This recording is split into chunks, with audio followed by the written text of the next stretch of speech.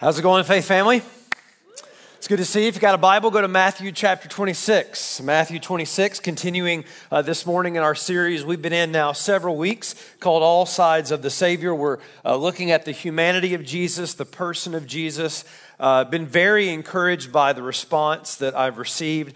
Sometimes we'll share emails from time to time. Always encourage you to write emails, talk about how things are impacting your life, and we prefer the good emails, okay? So feel free to send any of those. And I got this email this week from about the series that just encouraged me. It said, I've been attending Berean for a short time, yet feel like years of progress are being made.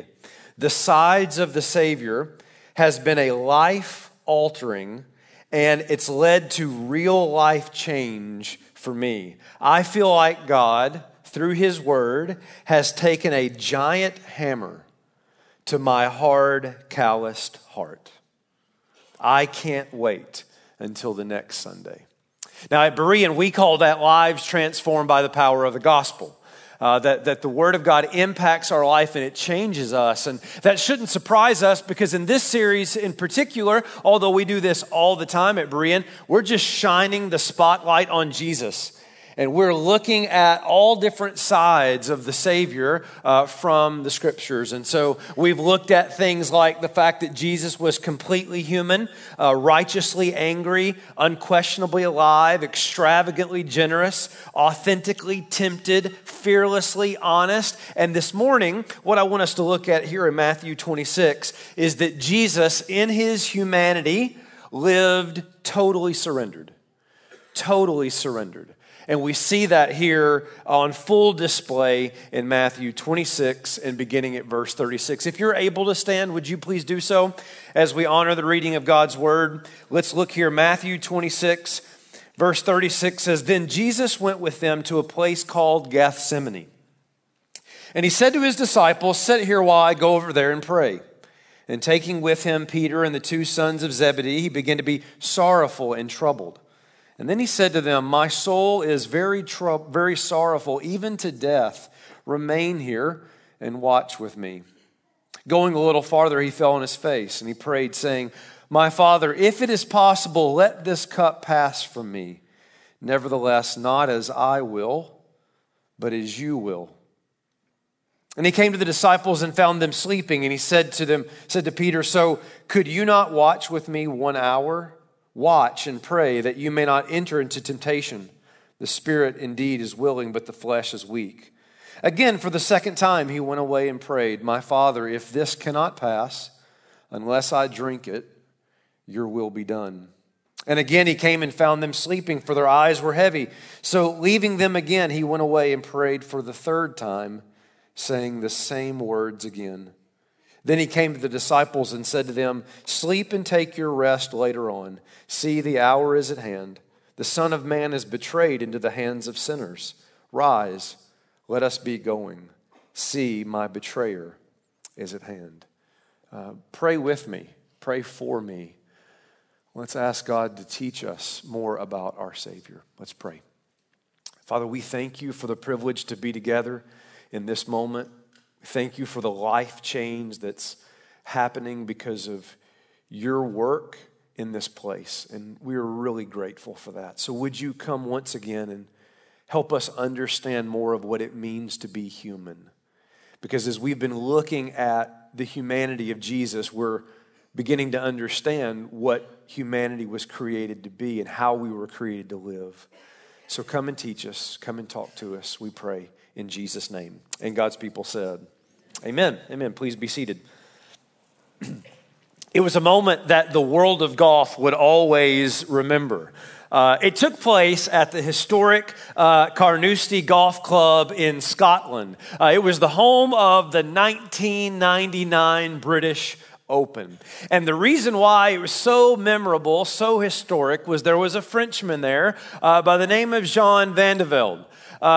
He comes up to the 18th hole on the very final day of the tournament, and he's in the lead.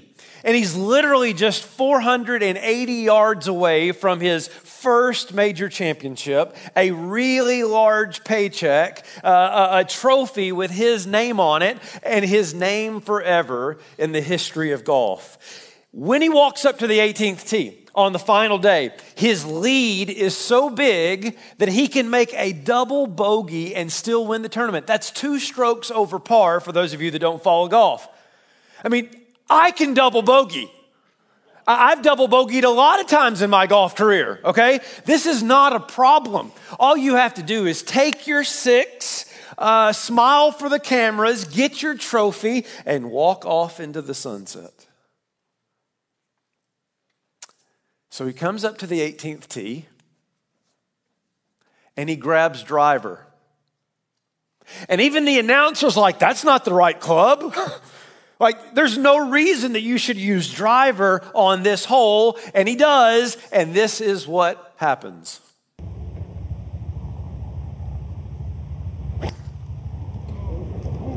Uh-oh.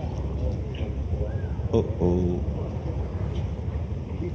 Oh, you lucky little rascal. And that bounced and seemed to go way to the right. All right, so he pushes his drive, but don't panic, Faith family, right? He's got 240 yards left, and he's got plenty of strokes to spare. So we're still in this. We got this. All you have to do, totally simple. Next thing is just hit a nice, simple shot into the fairway. But whatever you do, don't go for the green. And he pulls out his 2-iron and goes for the green. Here's what happens. Maybe aiming at the bunkers. First tee.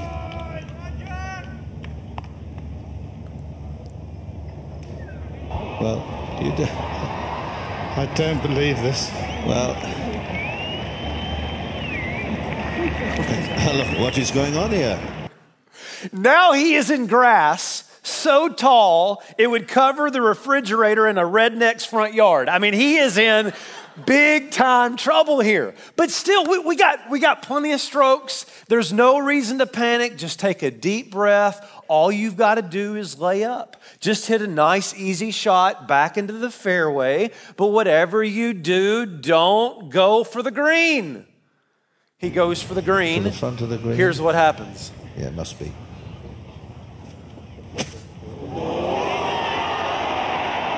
I don't believe it. This is... Now he's in the water. But even still, I mean, he had a big enough lead that he still got the strokes to spare. And so all you've got to do, take your drop, lose your stroke, get up and down, and you're still going to be the British Open Championship. Whatever you do, don't try to play it from the water. We've seen a few miscues and mishaps in our golfing careers, but Jean. What are you doing? What on earth are you doing? No, Jean, please, would somebody kindly go and stop him? Give him a large brandy and mop him down. When the announcer is ordering you an alcoholic beverage, you are in bad shape, okay? Would somebody just go stop him? Well, he does come to his senses, and he takes the drop, but his next shot ends up in the sand. Long story short, Van der Velde ends up with a triple bogey, forces a playoff, and loses the championship. They say golf is a lot like spandex shorts. It tends to reveal things about you most people really don't want to see. You just think about that for a little bit, all right? But the truth of the matter is, I bet most of us here today can relate to him. I don't mean that you've lost a major championship on the final hole and your life got reduced down to a sermon illustration. I mean, you can relate to being in a situation where you refused to surrender your pride. You refused to do it any other way but your way. You relied way too much on your strength and you ended up making a mess. Can anybody relate to this? It goes like this. All you had to do was say, I'm sorry. But no. You had to pull driver out of the bag and cause an argument. All you had to do was keep your big mouth shut. But no, you had to pull the 2-iron out and get the last word. All you needed was just a little bit of patience, But no. You had to go for the green and take control. All you had to do was just let it be, but you had to send that email anyways. All you had to do was surrender to God. But not you. You had to do it your way. Faith family, why is it so hard to leave the driver in the bag? Answer, pride.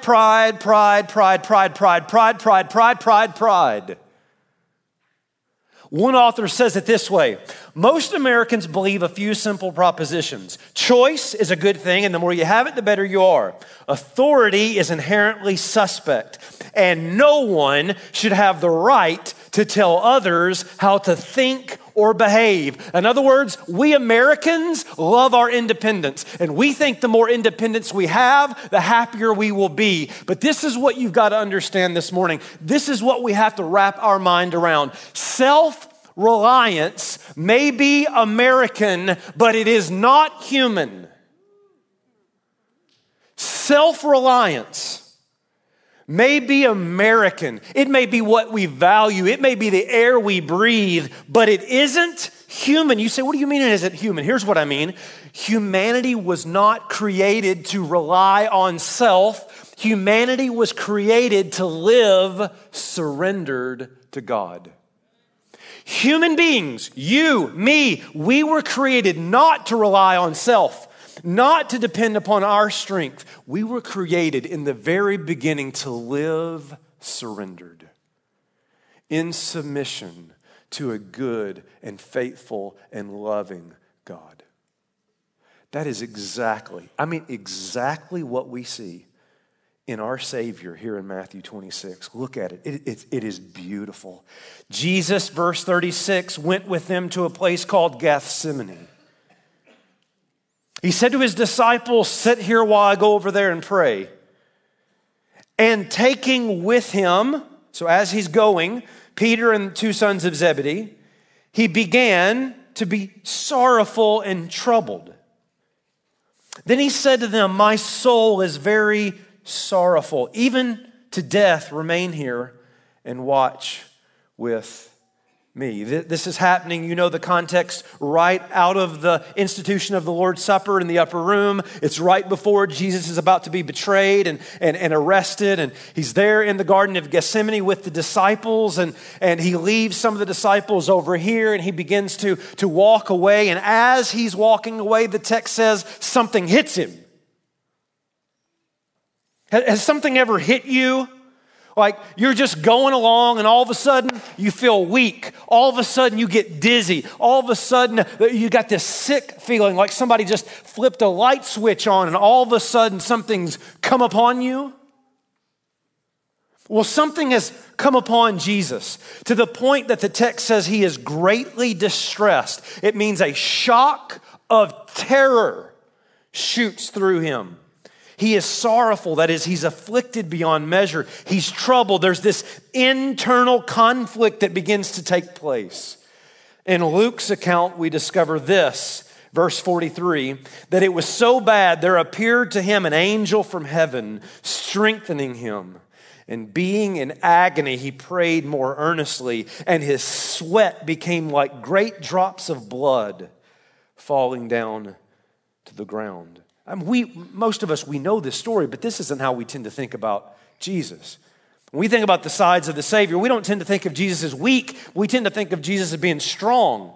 We think of Jesus as making the lame walk, not being unable to walk himself. We think of Jesus celebrating the Passover, not being in intense sorrow and agony.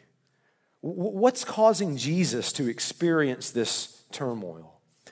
Some have suggested that the The reality of the cross is starting to set in. The imminent death that's about to happen is beginning to be realized here with Jesus. But I don't think that's the case at all.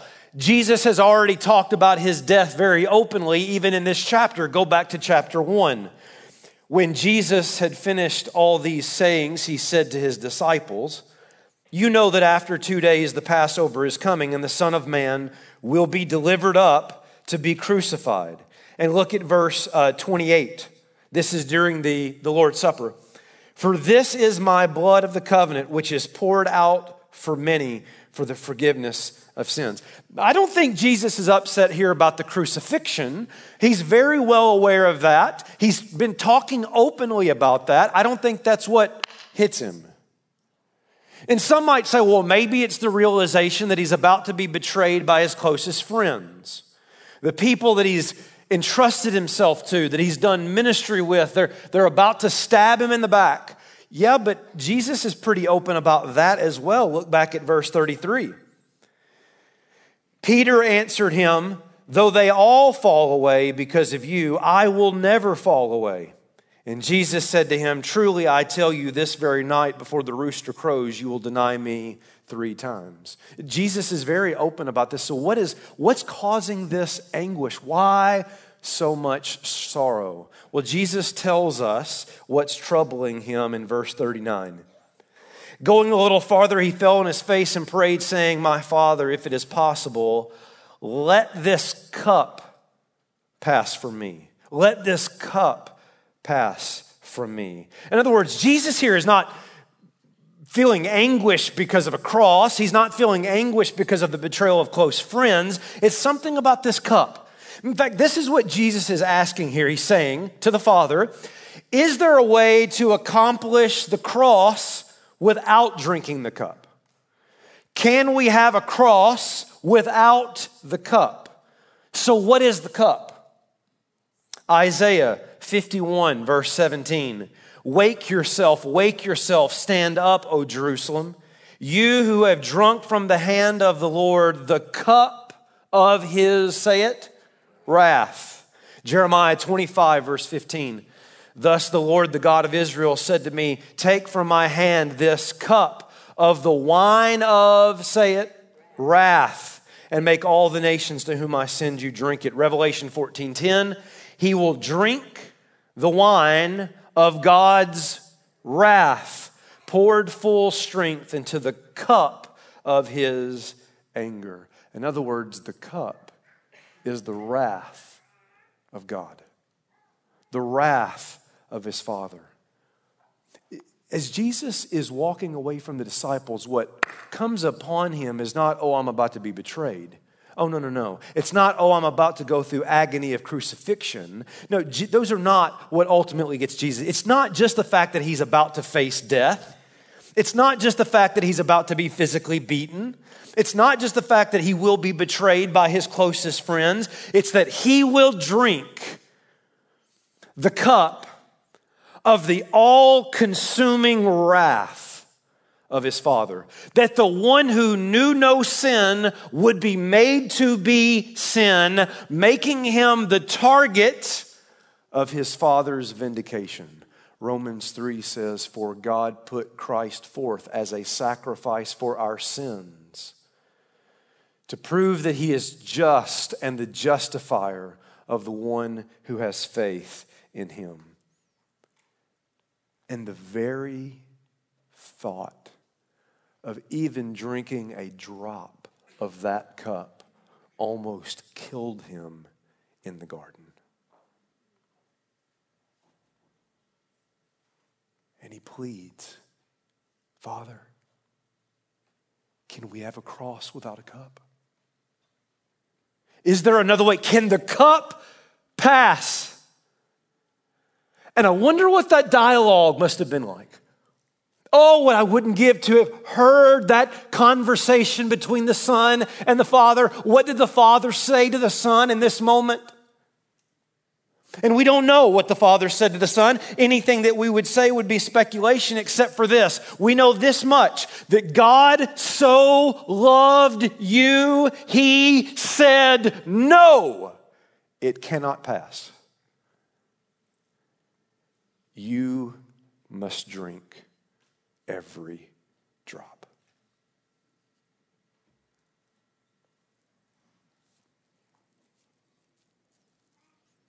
Jesus' response is, but I'm American. I've got rights. Fine. I'll do it my way. I'll do my own thing. I'll do my own will. I will rely on myself. Had Jesus said that, you'd be in hell right now.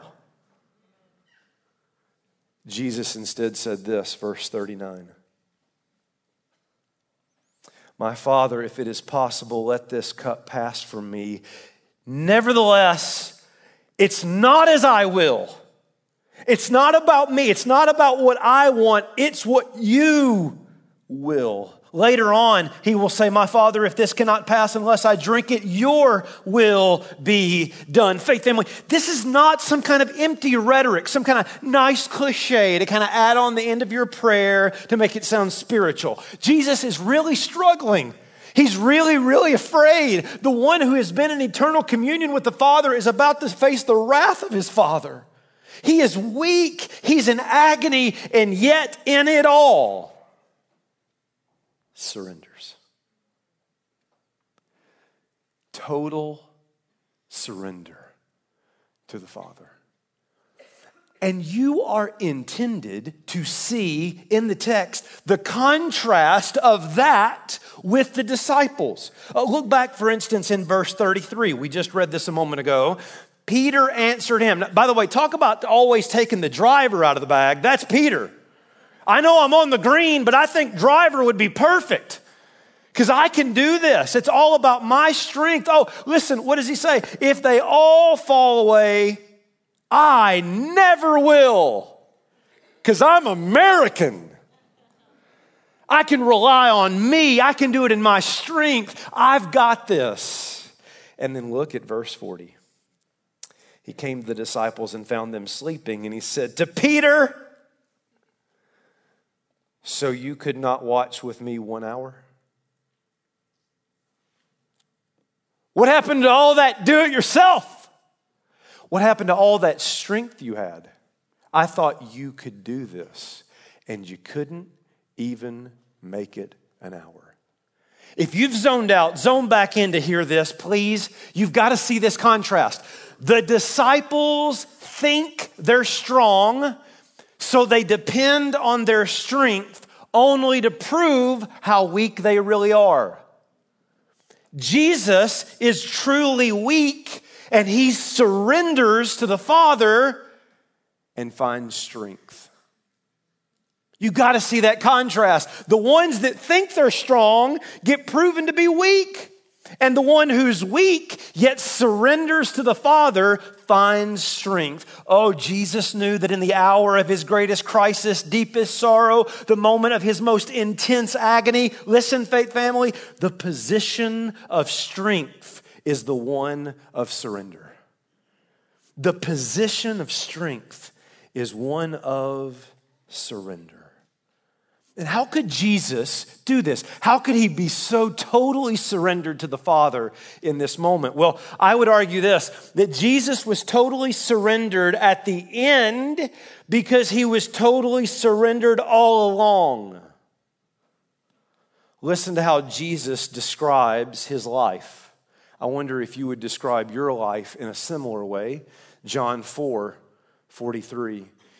Jesus said to them, my food is to do the will of him who sent me and to accomplish his work. My life is not about me. It's about the Father and what the Father has given me to do. John 6:38. For I have come down from heaven not to do my will, but the will of him who sent me.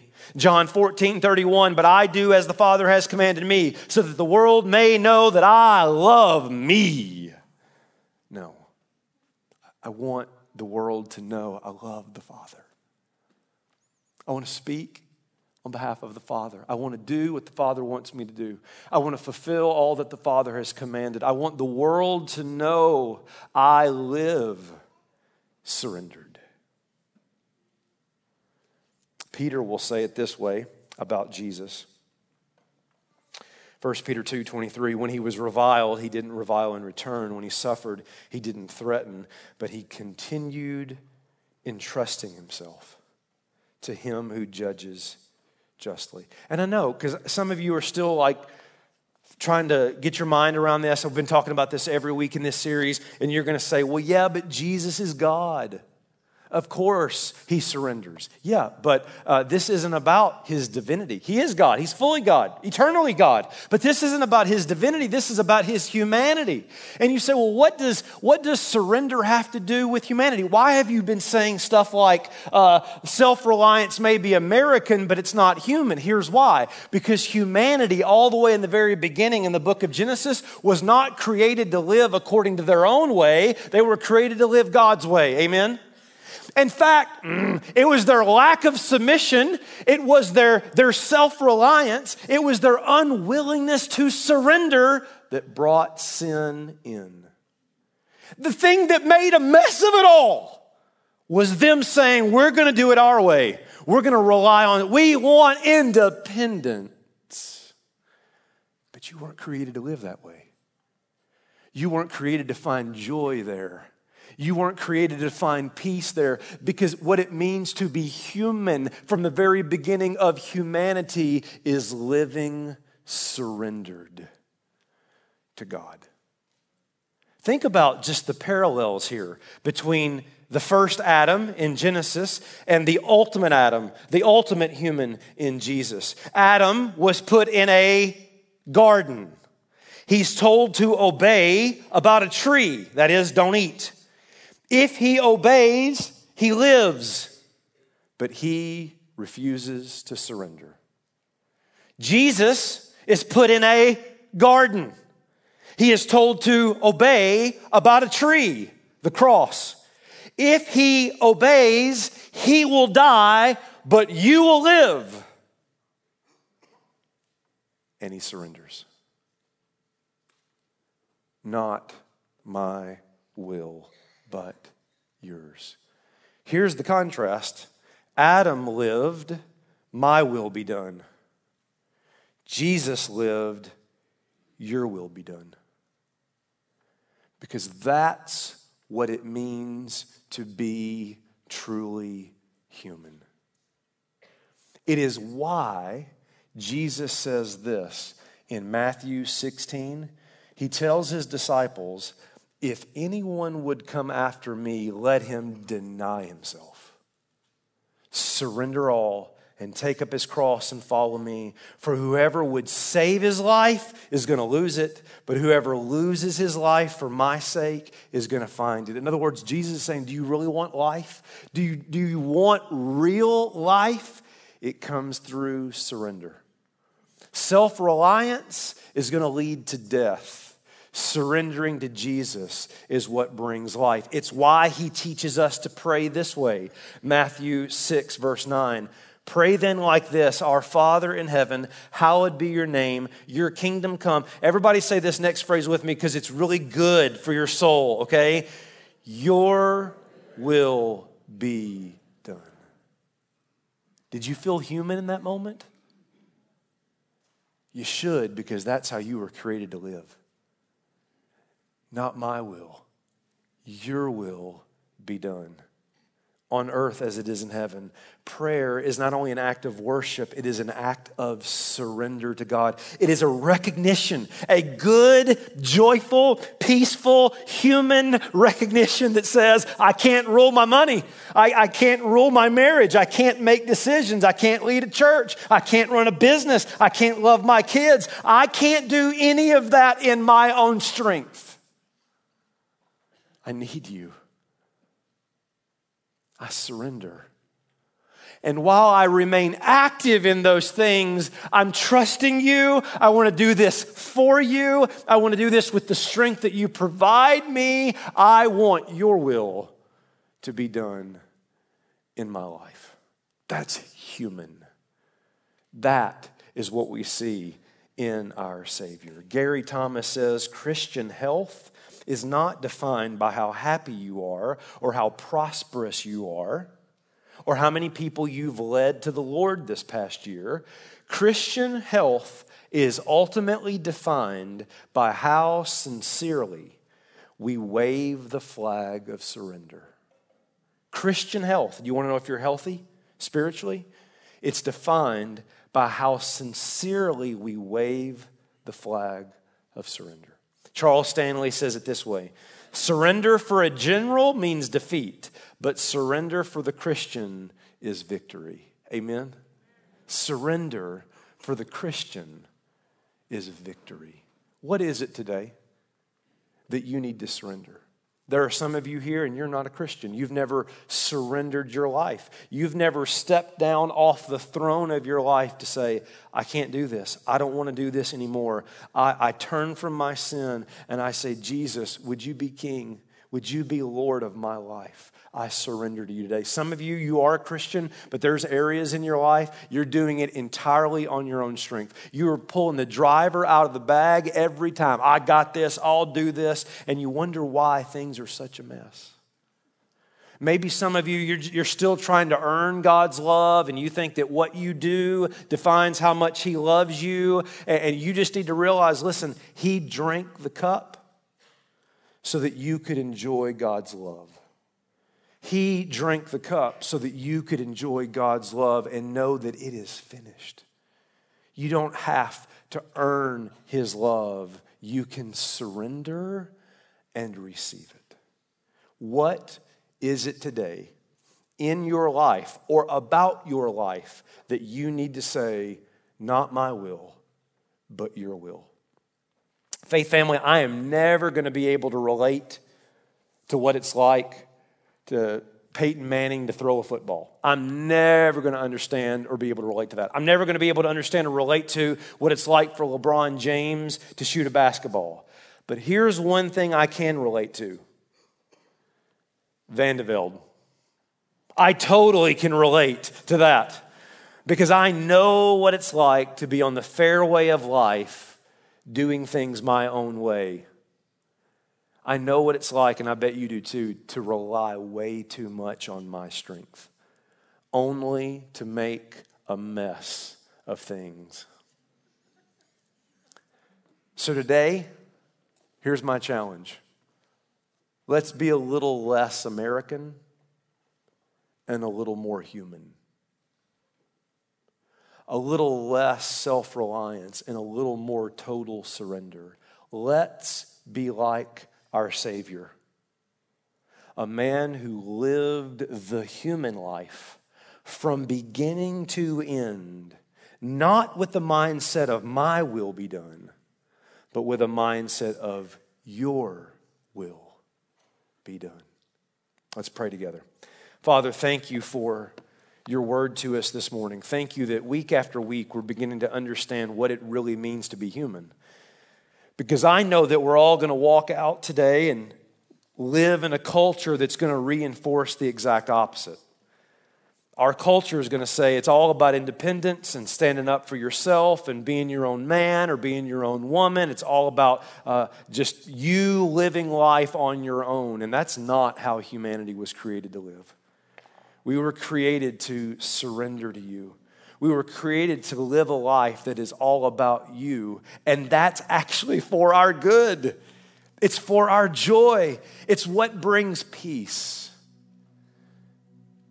In Jesus' greatest point of agony and sorrow, peace, strength came in surrender. Help us, God. Follow that road and surrender today whatever it is that you've laid on our heart. And I pray it in Jesus' name. Amen. Would you